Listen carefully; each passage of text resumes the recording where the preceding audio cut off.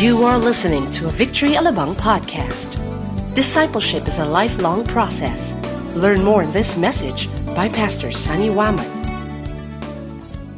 Tayo po ay nasa huling yugto ng ating serye na pinamagatan po nating Simple, kung saan pinag-usapan po natin ang patungkol sa pagdidisipulo. Sabi nga po natin ang ating hangarin sa buong sharing ito ay maunawaan natin na ang pagdidisipulo po ay simple. Hindi po ito komplikado at maaaring gawin, maaari nating isalin at may turo sa iba. Hindi na kinakailangan pa ng ikaw ay makagraduate ng Bible school upang ikaw ay magdisipulo. At sa ganon, pag naintindihan natin to, tayo ho ay maging mga tunay na disipulo ni Jesucristo, and at the same time tayo po ay magsimulang magdisipulo. Kung naalala po ninyo, nung unang linggo, sabi po natin, at winika ni Jesus, "Come, follow me, and I will make you fishers of men." Ang unang-unang bahagi at una palaging hakbang sa pagdidisipulo ay tayo ay maging mga tagasunod ni Jesucristo. And what does it mean to follow Jesus? It simply means to put Jesus above everything else. Nung ikalawang linggo, pinag-usapan naman po natin ang kahalagahan ng pangingisda sa mga tao or fishing for the lost, reaching out to the lost. And binanggit po natin na for us to fish for men, we need to be missional like Jesus. Ibig sabihin tayo ay intentional at tayo ay relational sa lahat ng ating ginagawa. Ano man ang ating trabaho o ang ating pinagkakabalaan, dapat po hindi nawawala sa ating isipan na umabot sa mga nawawala. And in the process, ating pong mabahaginan ng mabuting balita. Last week naman po, pinag-usapan natin ang kahalagahan ng pagtitipon-tipon. Magkakasama-sama tayo ng mga kapwa mananampalataya. At ang sabi po natin, ang tunay na ang pakikipag-ugnayan sa mga mananampalataya, yung fellowship with other believers is to be connected with Christ and His body. And at the same time, we do things together to accomplish the will of God. So ngayon, pag-uusapan natin naman ang tinatawag nating journey. Sabihin nyo nga, journey. Okay. Ano sa Tagalog ng journey? Okay, paglalakbay. Now, alam nyo, madali hong makarating sa isang pupuntahan kung una alam mo nasaan ka at anong daan ang iyong lalakaran. Tama ho ba? Yung iba'y nakakarating naman, kaya lang naliligaw dahil hindi kabisado yung daan. Yung iba naman, hindi nila alam kung nandun na sila. Bakit? Number one, di nila alam kung saan sila pupunta. So again, I remember when I was still in my college year, sabi nung teacher ko nun sa archery, sabi niya, if you are aiming at nothing, you are sure to hit it. Kapag inaasinta mo raw ay wala, sigurado tatamaan mo yun. Anong tatamaan mo? 100%. Bullseye palagi yun. Ganun din po tayo sa ating pagsunod sa Panginoon, sa ating pagiging disipulo ni Kristo. We need to understand that there is a journey. Kung naalala po din ninyo na, simulat sa pool, ang Panginoong Jesucristo, ang una niyang binigkas sa kanyang mga disipulo ay, halika kayo. Sabi niya, come, follow me. At makikita natin na ang huli namang sinabi ng Panginoon, bago siya bumalik sa langit, ay, you go and make disciples. So come and go. Sabihin natin, come and go. Okay, tumayo po tayong lahat. Babasahin po natin yung huling bahaging iyon sa Mateo 28, mula talatang 18 hanggang 20. At pamilya na pamilya ng marami sa inyo rito. Simulan po natin, basahin natin ng malakas at sabay-sabay. And Jesus came and said to them, all authority in heaven and on earth has been given to me. Go therefore and make disciples of all nations, baptizing them in the name of the Father and of the Son and of the Holy Spirit, teaching them to observe all that I have commanded you. And behold, I am with you always to the end of the age. Salamat po, Panginoon, sa inyong palaging pagpapaalala sa amin kung ano ang nilalayon mo at nais mong mapangyari sa pamamagitan namin. Dalangin ko muli, Banal na Espiritu, tulungan mo kami na maunawaan. Dalangin ko po, Panginoon, na ang iyong salita ang maging martilyo na siyang babasag sa matigas naming puso at nang sa ganun maintindihan namin kung ano ang tunay na kahulugan ng pagsunod sa iyo at paggawa ng disipulo. Dalangin po namin na kami naway matagpuan mong tapat na ginagawa ang mga tungkuling iniatang mo sa amin habang ikaw ay pabalik. Ito ang aming dalangin sa pangalan ni Jesus. Amen. Mari na po tayo maupo. Okay. Nabanggit ko po sa inyo kanina na ang unang kataga o ang unang mga utos na binitawan ni Jesus sa kanyang mga disipulo, nung siya'y narito, ay yung halikayo at sumunod kayo sa akin. At ang huli ay humayo kayo at gumawa ng mga disipulo. Now, in between these two commands, yung tinatawag nating journey. Okay, paglalakbay. Dapat natin maintindihan. Ilan sa inyong familiar sa baseball? Baseball. Familiar kayo sa baseball? Alam niyo yung tinatakbo sa baseball? Di ba yung parang diamond? Di ba? Merong home base, first base, second base, third base, tas home base. Di ba? Paikot-ikot lang na ganun yun no? Now, hindi ako mahilig maglaro ng baseball, no? Pero makikita natin, yun ang isang, para sa akin, a clear illustration ng tinatawag nating journey. Dapat maintindihan mo, nasaan ka na doon sa mga bases na yon. Ganun din, sa pagiging disipulo natin ni Kristo, dapat natin maintindihan, nasaan na ba tayo doon sa pagiging disipulo natin kung tayo nga'y tunay na disipulo. Maalala po natin na may dalawang uri ng mga tagasunod ng Panginoon. Isang tinatawag na crowd na palagi rin nakasunod sa kanila, yung karamihan lamang na sumusunod palagi, pero they are just part of the crowd. At doon sa crowd na yon, meron tayong tinatawag na yung 12 malapit sa kanya, na hindi lamang basta sumusunod, kundi ito yung kanyang katuwang sa ministeryo na kanyang ginagawa. At kung maalala nyo rin, doon sa 12, meron pa rin siyang 3 na ikangay parang inner circle. Ito yung talagang super close na, hindi dahil sip-sip sila kay Lord, kundi dahil mas sila ay nakitaan ng Panginoon ng kanilang puso, ng kanilang pag-uugali, kung saan ang Panginoon po ay mas nagbigay sa kanila ng, ng mas malaking responsibilidad. Okay? Now, what we need to understand is this. Lagi ko po itong sinasabi at madalas yung narinig sa akin na ang pagiging disipulo ng Panginoong Kristo ay higit pa sa pagdalo lamang sa mga gawain katulad nito. Alam ko po, nakasanayan na po natin ever since, traditionally, ever since, we go to church every week without even understanding why we have to go. Tama po ba? We thought dahil nagsisimba naman tayo regular every Sunday, we thought that we are followers of the Lord. And we thought that that is enough for us as Christians.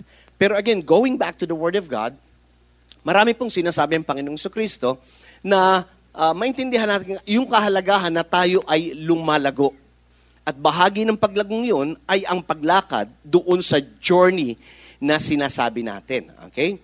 And again, the best way to go to a certain place is to know where you are right now and what road to take. So ano ba itong journey na ito? Nasaan ba tayo sa journey na ito? At ano ba ang ating dapat na ginagawa kung nasa man tayo? Okay? Yun ang isa-isa natin. Balikan natin. Talatang 19.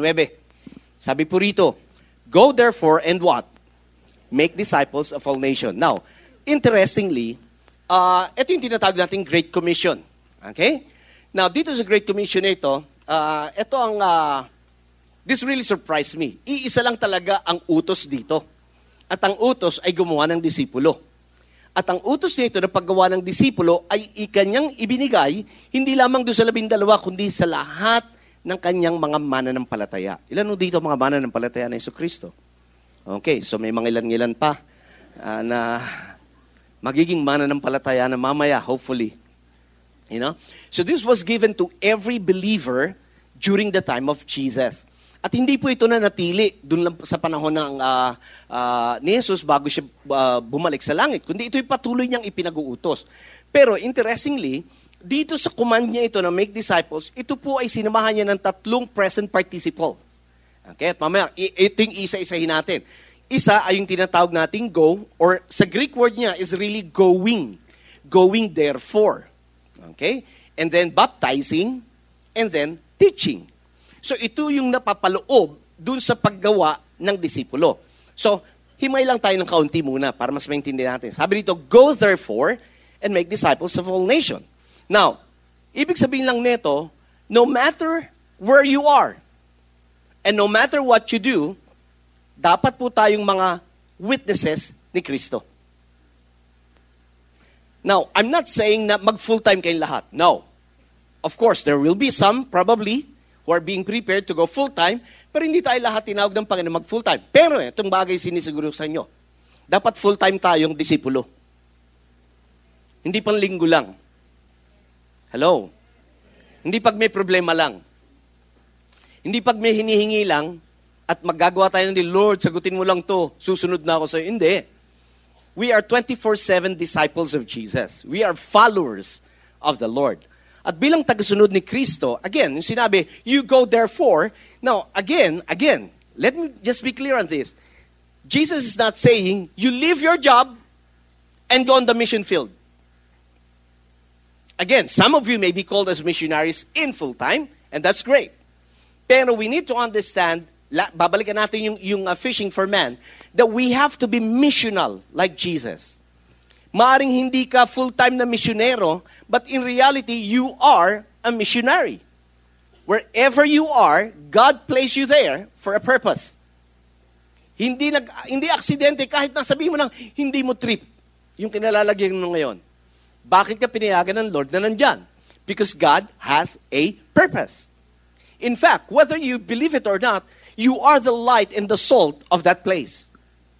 If you're going to read the Bible in the Old Testament, people are being blessed because God's people are with them. You are a blessing wherever you are. Parang hindi kumbisido yung palakpak nyo kay Lord eh. Kasi ako blessing eh. Ito nga, naghihikahos ako eh. Anong blessing dito? You know, many times, kailangan natin paltan the way we think, the way we look at ourselves, the way we see ourselves, yung perception natin sa mga bagay-bagay. Not because wala kang pera, it doesn't mean na hindi ka blessed. You are already blessed, and because you are blessed, you are a blessing. And so, in a way, ang dapat ang thinking natin, Lord, saan mo man ako nilagay? Estudyante man ako, empleyado, businessman, o professional akong tambay, kung nasan ako, Lord, I am your missionary there. Kaya sabi doon, while going, you make disciples. While studying, you make disciples. While working, you make disciples. While doing business, you make disciples. While tambaying, you make disciples. Are you here with me? Okay, ganun po yun. Now, when he says, you go therefore and make disciples of all nations, now the word nations there comes from the Greek word ethnos, which means yung ethnicity. Ibig sabihin nito, it's a social group. Again, you may not be a missionary called to certain places, but trust me, every social group na kinabibilangan mo, you are a missionary there. You are supposed to be a witness for the Lord Jesus Christ sa lugar na yon. So pag sinabi nating social group, name it, whether sa organisasyon mo, again, sa eskwelahan mo, yun yung mga ethnic group na sinasabi, ethnicity. Hindi naman ibig sabihin pagka ethnic, isip nyo kagad mga nakabahag. Hindi. Kung ano yung kinabibilangan mo. The social group with the same interests. Are you hearing me?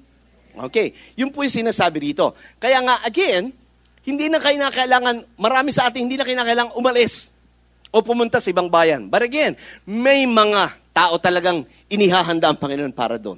And praise God for that. Pero tayo, wag tayo mainggit, hindi naman ako tinawag na magmisyon sa Tibet. Andito ako sa Timbuktu. So, doon ka magmisyon. Amen.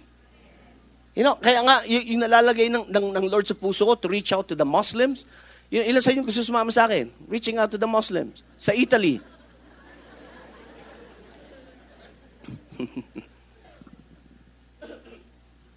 Diyan lang sa baba, ang dami.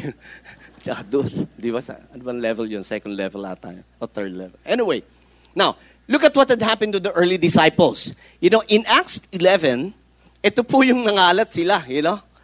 They were scattered because of great persecution. Sabi rito, now those who were scattered because of the persecution that arose over Stephen traveled as far as Phoenicia and Cyprus and Antioch, speaking the word to no one except the Jews. Now, nung time na yon, because ang sabi ng Panginoon, wag muna sila mangaral sa mga hentil. Abutin muna nila yung mga kapwa nila, Hudyo.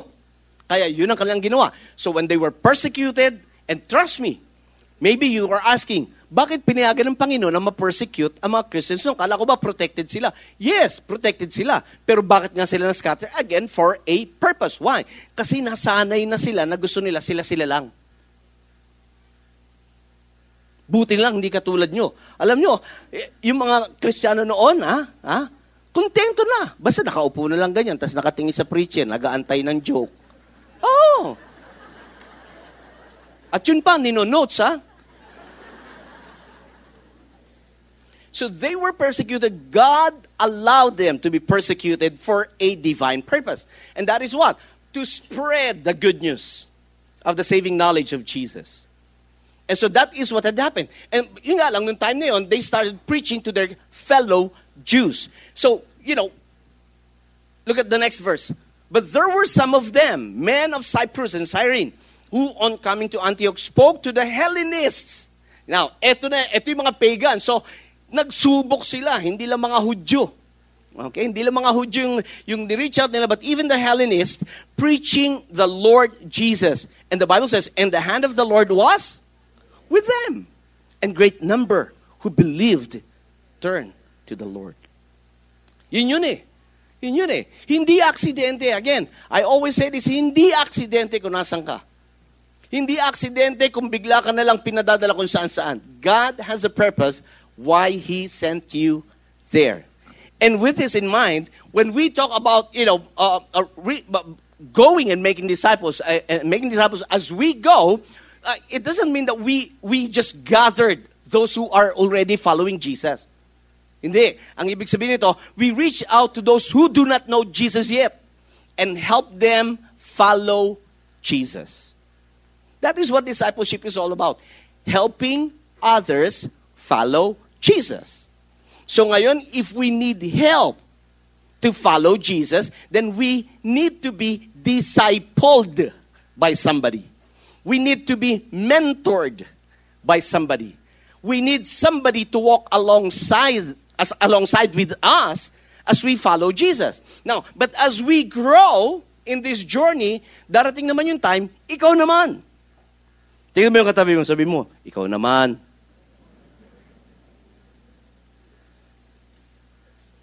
Amen. Ayaw talaga. Kaya dito sa atin, sa Victory, doon ang tinatawag nating engage. We engage our culture. We engage our community. We build connections to relate, to be relevant, and eventually share the gospel. Hindi naman tayo puro engage lang. Hindi naman tayo puro kwentuhan lang sa kanila. Ang isipan natin, again, as missionaries of Jesus, is what? Pag nakakita tayo ng magandang timing, una, tanim-tanim lang ng salita. Una, puro pray lang tayo para sa kanila. And that's what we need to do. Even before sharing, we pray for them. Amen. And when God creates the opportunity for us to share the gospel, we grab the opportunity and preach the gospel to them. Now, I'm not saying immediately you preach the gospel. No. I'm not saying that. Again, noong Discipleship 2015, I say this. The best evangelism system for me is none other than friendship evangelism. Bakit? Kilala ka na at kilala mo na yung kinakausap mo. Now, at times, God will allow us to reach out to somebody na hindi natin kilala. And, well, praise God for that opportunity. Again, let's grab every opportunity. This is where we said we become all things to all men so that we might win some. Maring hindi lahat madala kay Kristo. Pero tandaan natin, ang sabi ng Biblia, kahit isa lang ang magbalik loob kay Jesus, nagagalak ang buong sangkalangitan. Amen. So just imagine, pag kami isang naboborn again ako, may tipar. Alam niyo yung tipar? May dance sa langit. So to speak, nagagalak sila. Nagsasaya sa langit. How much more kung marami pa yan? Lalo na sa inyo, marami ho sa inyo rito, trigger-happy evangelist. Alam niyo yun, wag lang kayong may makatabing di mananampalataya, hindi mo para kang taga-investigador, hindi mo tinatantanan. Alam niyo, isa naiinis na, pero, still, God will honor your heart. Are you still here with me? Yun ang maganda. Why? We keep on engaging. At anong ginagamit nito? Kaya nga tayo may one-to-one. We now have this one-to-one. Marami tayo dyan mga booklet. This is very simple. Kahit na sino pwede. We always say this, if you're just one chapter ahead, you can start doing one-to-one with others. At marami hong naboborn again sa booklet na ito. Okay? Kahit na walang sharing. Bakit? Because even the topics are so simple, it is doable, it is transferable. Amen. Sabihin nga natin, engage. Alright. Next. Verse 19 on the second part. Sabi ron, baptizing them So tapos na tayo sa go. Okay, this one. Baptizing them in the name of the Father and of the Son and of the Holy Spirit. Now, alam natin that baptism is the disciples' public confession and declaration that he or she belongs to Jesus. Okay, ito para maintindihan natin. Kasi minsan po nakakatawa, sa totoo lang, ang isip ng mga ibang Kristiyano, pag lumilipat sila ng church, kailangan lagi nagpapabautismo. Tama po ba? Alam niyo po, pag naintindihan natin kung ibig sabihin ng bautismo, hindi mo kailangan paulit-ulit. Kung gusto mo, kahit ikaw lang mag-isa, sa bahay mo, doon ka sa ball. Now, you see, dapat nating maintindihan, ang bautismo, okay, para lang mag-ano tayo, ang bautismo ho sa tubig, number one, ito hindi para matanggal yung malas sa'yo. Okay, swertihin ka, hindi ho. Hindi rin ito para wag ka nang sapian ng kung ano man sumasapi sa'yo. Hindi ho. Pag sinasabing ikaw ay gumawa ng desisyon na magpabautismo sa tubig, ibig sabihin nun, you are making a public declaration na si Jesus ang iyong Panginoon at willing kang sumunod sa Kanya. Kaya pag naintindihan mo yun, hindi mo kailangan magpaulit-ulit ng bautismo. Kasi number one, hindi naman porket nagpaulit ka magpabautismo, sabi nga nila, baka lumampas ka sa langit.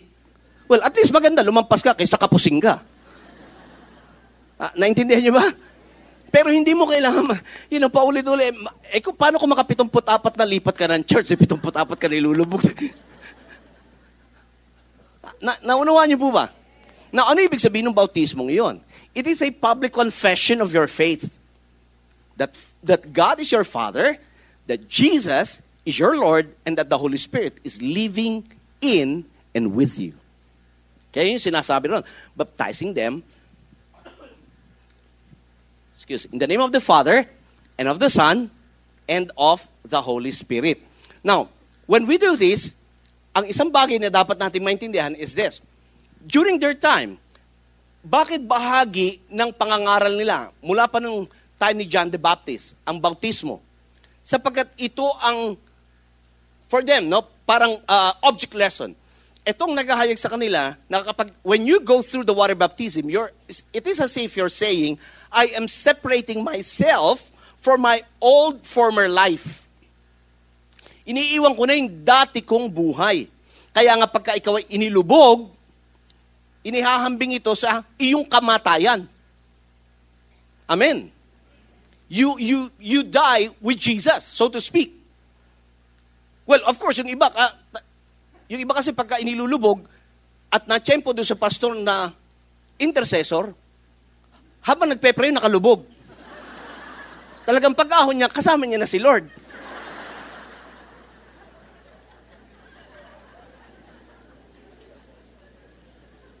Meron ba kayo na-tsempo ang ganun, pastor? Na ngayon, second life niyo na. But kidding aside, pagka binabautismohan, pagka ikaw ay, kaya nga ang bautismo, lubog. Hindi huwisik-wisik. At di ka pagsasasampalin. Nilulubog. Si Jesus, nung binautismohan, siya huy 30 taong na. Nung siya huy baby, siya huy inalay ng kanyang mga magulang sa templo. Naunawaan niyo po ba? Okay. So, ibig sabihin, pagka ikaw ay babautismo sa tubig, dapat naintindihan mo ano ang tama at mali. Kaya nga, this is a declaration, even a confession of your faith, na naintindihan mo what is the difference between right and wrong, naintindihan mo kung ano ang katayuan mo o ano ang nangyayari sa'yo sa buhay mo at that very moment. Do you follow? Now, look at this. In Acts 2:38, ito si Peter, nung after nilang ma-receive yung the start of the church, sabi niya, Peter replied, repent and be baptized, every one of you, in the name of Jesus Christ for the forgiveness of your sins, and you will receive the gift of the Holy Spirit. Now, hindi sinasabi dito ni Peter na ang bautismo sa tubig ay requirement para sa kaligtasan. Hindi po. Kung ikaw ay tunay na nananampalataya sa Panginoon, kahit di ka na bautismo sa tubig, pupunta ka pa rin naman sa langit. Kaya lang, there is such essence din na naintindihan mo na, hindi yung, kasi ako na may pagyabang na Kristiyano ko. Hindi yun eh. That's not the point. Kung si Jesus nagpabautismo, tayo pa kaya? Yun lang ang sa akin. Kung si Jesus walang kasalanan, nagpabautismo, tayo pa. Are you still here? Okay? So, to fulfill all acts of righteousness. Ika nga ng Biblia. Yun ang sinasabi niya. Pero ang tunay na rito is repentance. And it is equivalent as if you are acknowledging you cannot save yourself. Yun yung po sinasabi. And aside from that, sabi ron, ito rin ang parang nagiging, so to speak, next step for you to receive the gift of the Holy Spirit. And in our movement, that is what we call being established. Ikaw ay itinatatag. We are being established in the faith. Kaya tayo may mga ganyang libro. Preparing for Victory Weekend and experiencing Victory Weekend mismo. Kaya if you're part, or maaaring nagtataka kayo, minsan ina-announce namin dito, I think 6 times. 6 times tayo. 6 times, every year. 6 times tayo may Victory Weekend. And dito, hindi what do you call this? Hindi goal. Hindi end yung Victory Weekend. Okay?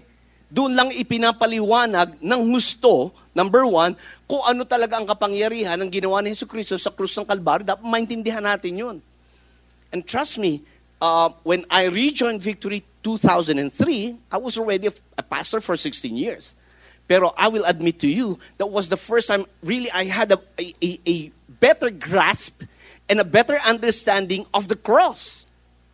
I had a better understanding of what Jesus did for me.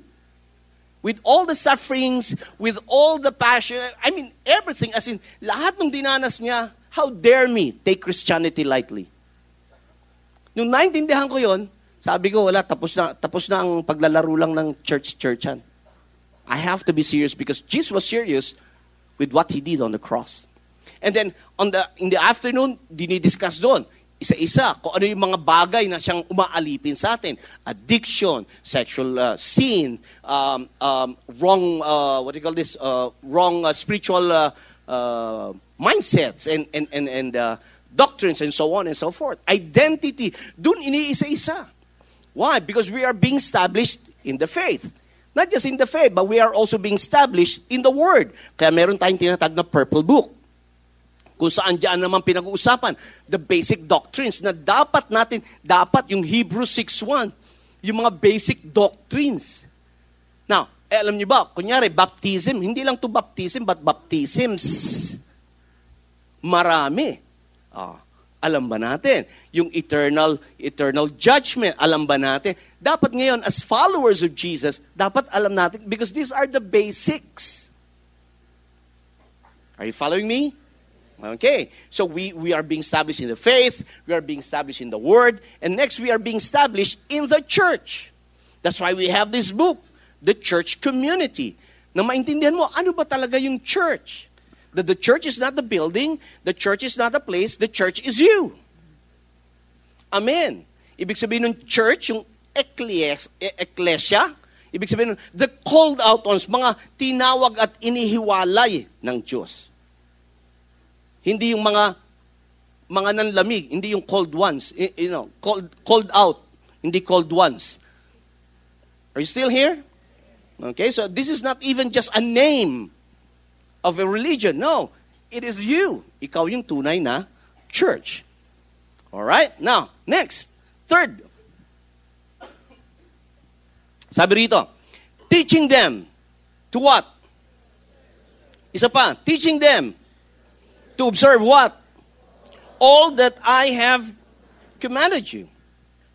Now, part of this journey is growth. The reason why we need others to walk alongside with us, the reason why we need mentors, the reason why we need disciplers is because God wants you and me to grow. Again, if growing is not important in the eyes of God, sana nung tinanggap mo si Jesus, kinuha ka na. Amen. Sana nung tinanggap mo si Jesus, pinadala ka na sa mga ICs. Are you hearing me? Pero bakit nandito pa rin tayo?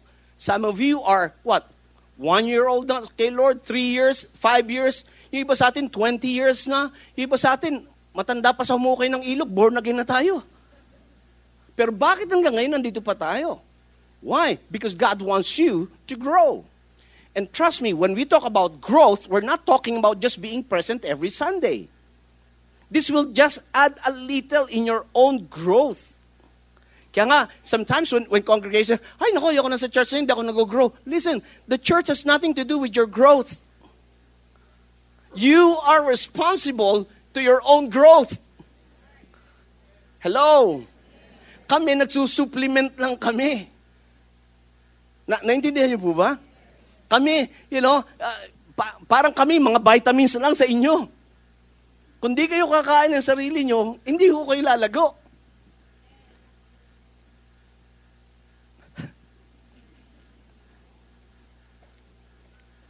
Kaya when the Bible says, teaching them to observe all things, it goes beyond giving information. And it goes beyond receiving information. Yung pala, si ano pala, akala ko.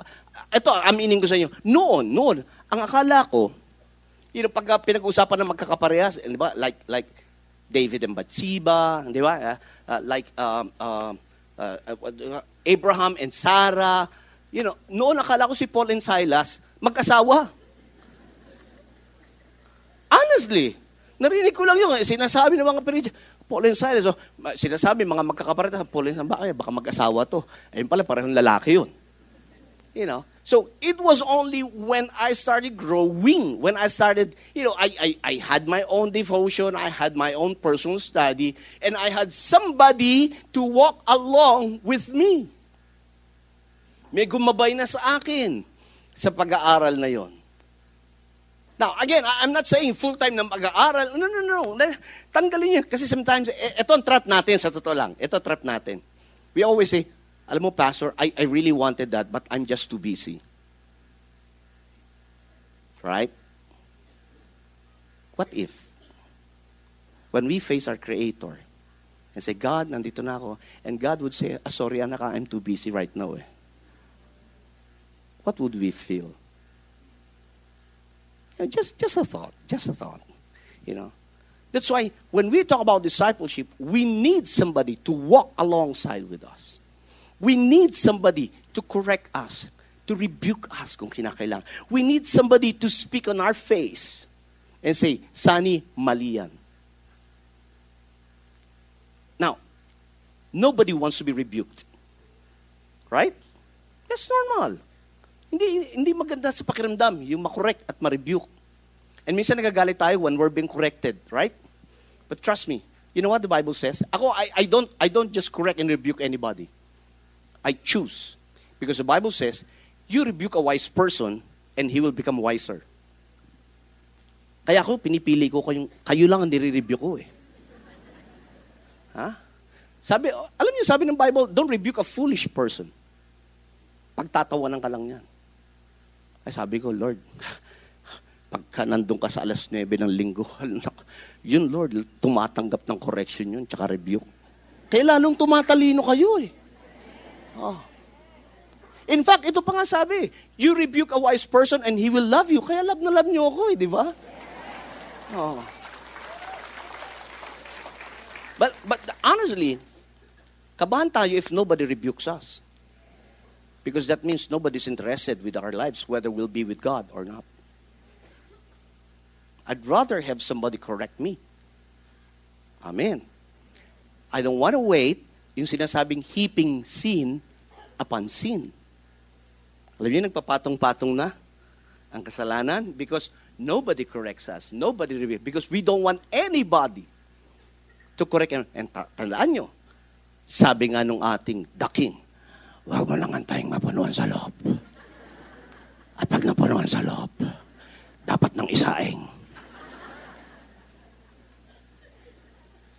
There is always a proper time for every sin to have its consequence. Are you hearing me? Kaya yung teaching them. Now listen, again, it's more than just giving information. Sabi rin, teaching them to Pastor, I'm observing naman eh. Hindi. Now, the word observe there means obey. Teaching them, turuang sumunod. Amen. Kaya gusto ko yung turuang sumunod. Kasi sumusunod kayo eh. Hindi. Teaching them to observe. Not giving them information. Alam niyo, sabi rin, kahit si Pablo, he acknowledged, sabi niya, knowledge pops up. Alam niyo kaalaman, malakas makayabang. Alam niyo ba, karamihan ho ng mayabang, marami lang alam, pero hindi ginagawa. Hindi katulad niyo, wala kayong kayabang-yabang. Dahil ginagawa niyo kahit kaunti lang yung inyong nalalaman. Amen. Tignan mo yung katabi mo. Sabi mo, congratulations.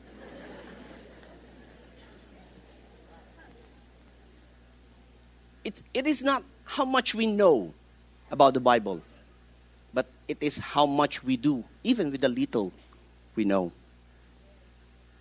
Amen. You're teaching them to observe. And then it says all, not some. That's why, again, we need somebody. We all have blind spots. Lahat po tayo may mga blind spots. Tama ba? And we need other people to check on us para makita natin bigger picture. And in our movement, that is what we call the equipping or the equip. Kung saan dito in Ephesians 4:11, ito yung trabaho namin. And He gave the apostles, the prophets, the evangelists, the shepherds, and teachers. Kami yun, the fivefold ministry. For what purpose? Ito sabi niya, to equip you, the saints. Tignan mo ang katabi mo, sabi mo, you're a saint. Tignan mo yung katabi mo, tignan mo. Mukha ba yung santo at santa? Ha? Yun lang, di ba? Minsan di natin mapaniwalaan. Punin nyo lahat ng mga sulat ni Pablo. To the saints in Rome.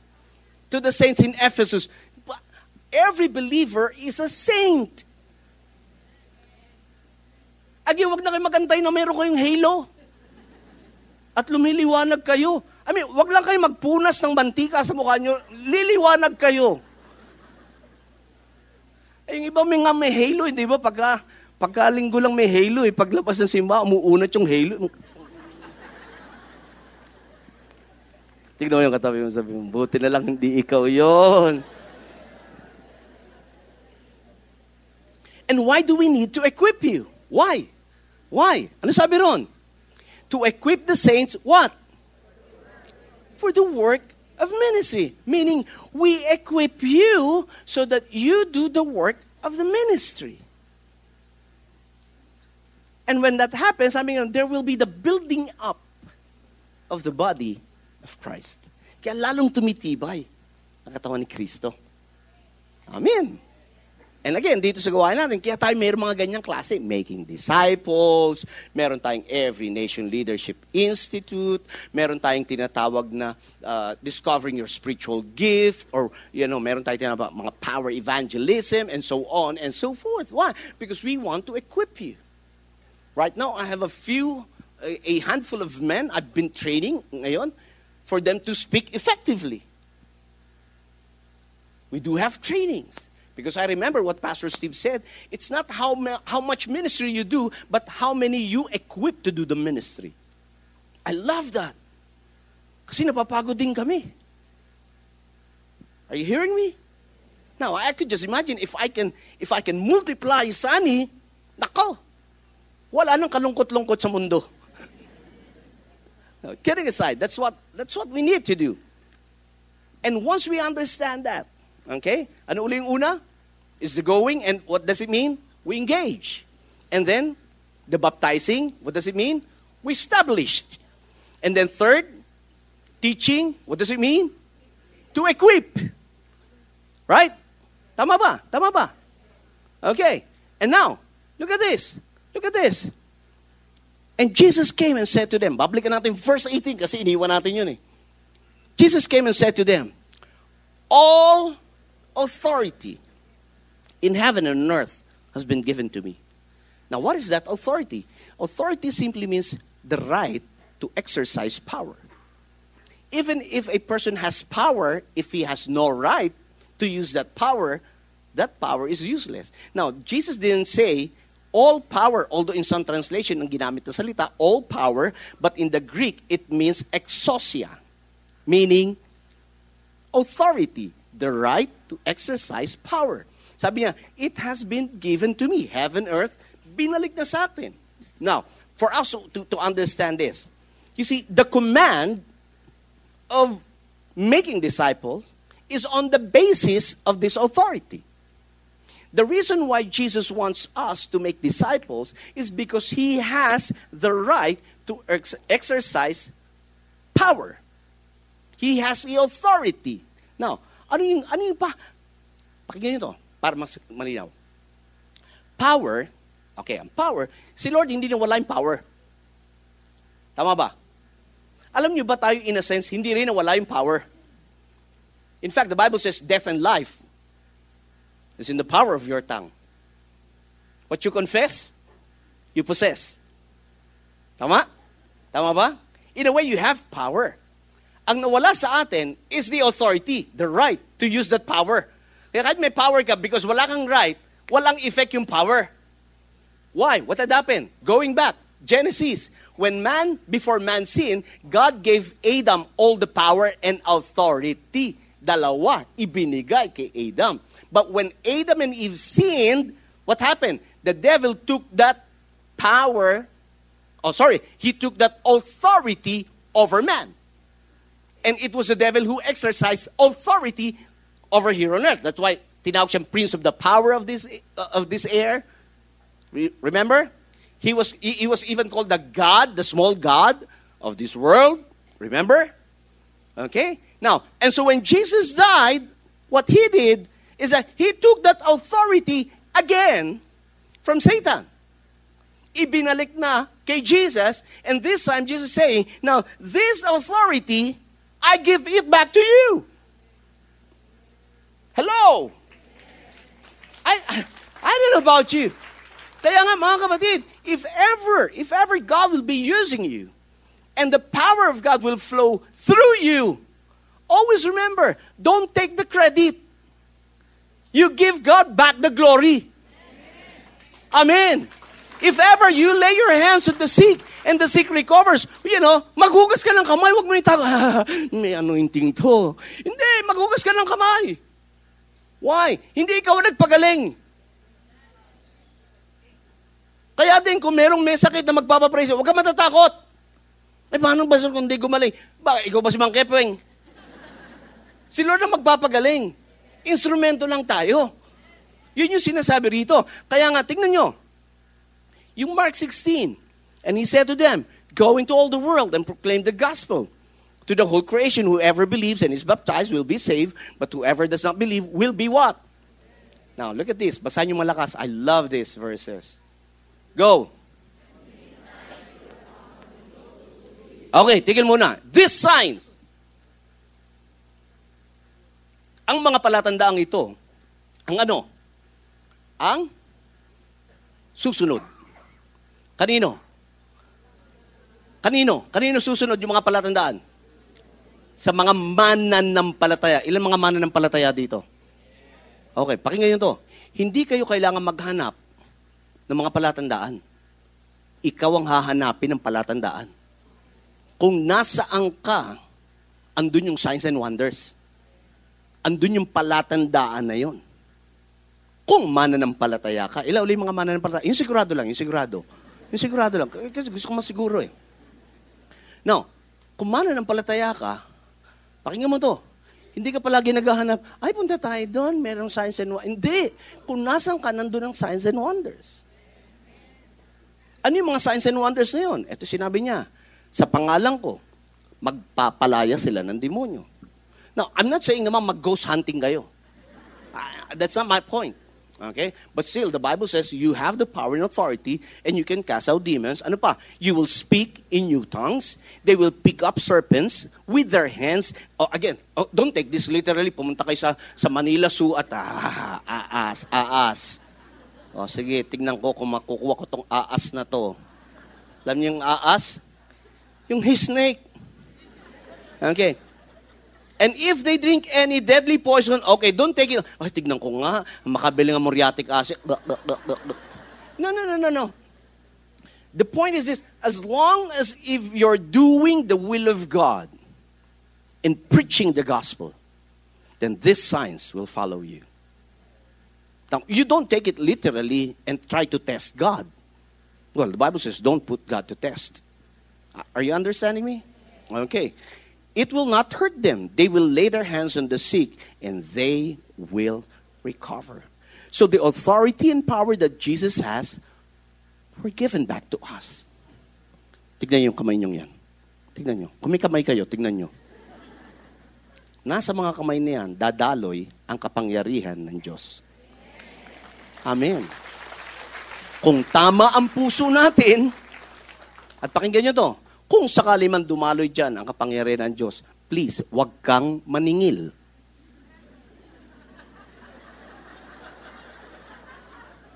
Freely you have received, freely you give. Amen. Kapatid, alam ko nagpe-pray ka sa may sakit, pwede mo ba akong ilehan? Pwede naman, kailang package deal to eh. Pag prayer lang, 500 lang to ha. Na kung gusto may lay hands, syempre, iba yun eh. Ha? 750 yun. Ngayon, kung gusto mo may kasamang prophecy, ay mas matindi yun. 1,000 yun. Ngayon, dahil kapatiran ka, bigyan kitang discount. 999 na lang. Now, we don't do that. We don't do that. Are you hearing me? And in our movement, that is what we call empower. Okay? We empower one another. Kaya, yes, we're willing to take the risk sa mga leaders natin when we allow them to lead their own group. Why? Because kahit ako, nung bago pa lang din akong Kristiyano, my pastor took also the risk of giving me responsibility to do the works of the ministry. And so the same thing with us. But again, doon sa responsibility na yun, dapat din natin maintindihan na meron ding pananagutan yun. That's why we don't abuse what has been given to us. Amen? And with that empowering, we have this booklet that we use here. We do have a lot of trainings. We empower leaders, power evangelism. Again, moving in spiritual gifts. Tinuturo natin yun. So that you and I will have the confidence and the courage to step out in faith and say, God, I'm willing to be used by you.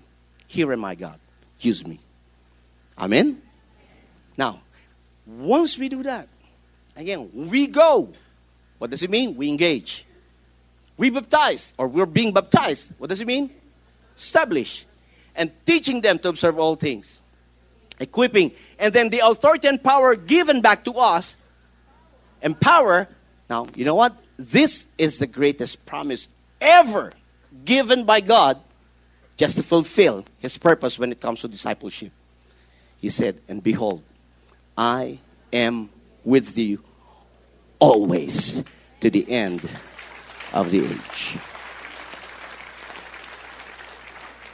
The greatest promise that Jesus will be with us. Not just being with us, but He will confirm the preaching of the word with signs and wonders following them. Let's have a quick recap. When we say engage, we use the one-to-one. When we say establish, we establish in the faith, we establish in the word, and we establish in the church. And then when we call about equipping, we use this booklet. And we equip, we have trainings and seminars and so on. And then empower. With all this journey, now we understand what it is to be a disciple of Jesus. And I would like to end with that discipleship is simple and doable. We hope you were inspired by that message. Listen to more podcasts from our website at www.victoryalabang.org and in the Victory Alabang app. Thank you and stay connected.